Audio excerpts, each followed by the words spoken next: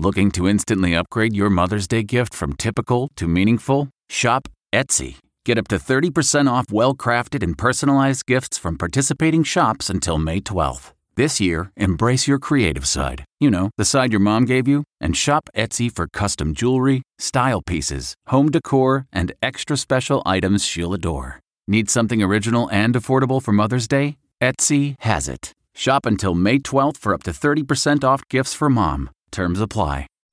Reporter's Notebook with David Begnaud. All right, all you literature luminaries, eat your heart out over this one. So I'm standing on the Las Vegas Strip this morning, getting ready to go live for CBS This Morning. And I have my IFB in my ear. That's the earpiece, so I can hear the show.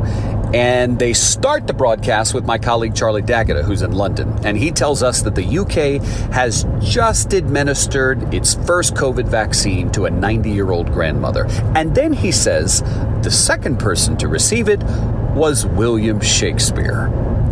Now, wait a minute. You're telling me the Brits, the UK, gave their second COVID vaccine to an 81-year-old guy named William Shakespeare? How poetic is that?